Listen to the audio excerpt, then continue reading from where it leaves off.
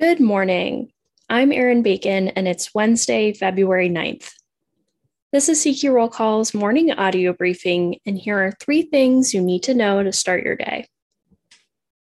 The Senate plans to vote soon on a bill that would avert a partial government shutdown next week and extend current funding levels through March 11th. The House passed the stopgap bill on Tuesday with Republican support and only one Democratic defection, giving it a good chance of Senate passage. Meanwhile, top appropriators are still trading offers on a framework for fiscal 2022 spending legislation. Next, senators negotiating a Russian sanctions package have mostly resolved differences related to the Nord Stream 2 pipeline, according to Democrat Chris Murphy. They're still working out the details of sanctions that would hit Russia upon the bill's enactment and sanctions that would be triggered if Russia invades Ukraine.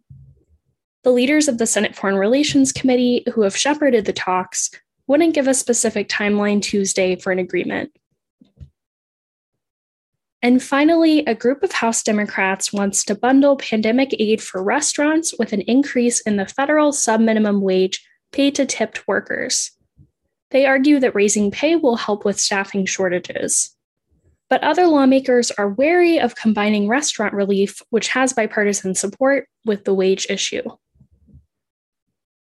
Check CQ.com throughout the day for developing policy news. And for all of us in the CQ Roll Call newsroom, I'm Erin Bacon. Thanks for listening.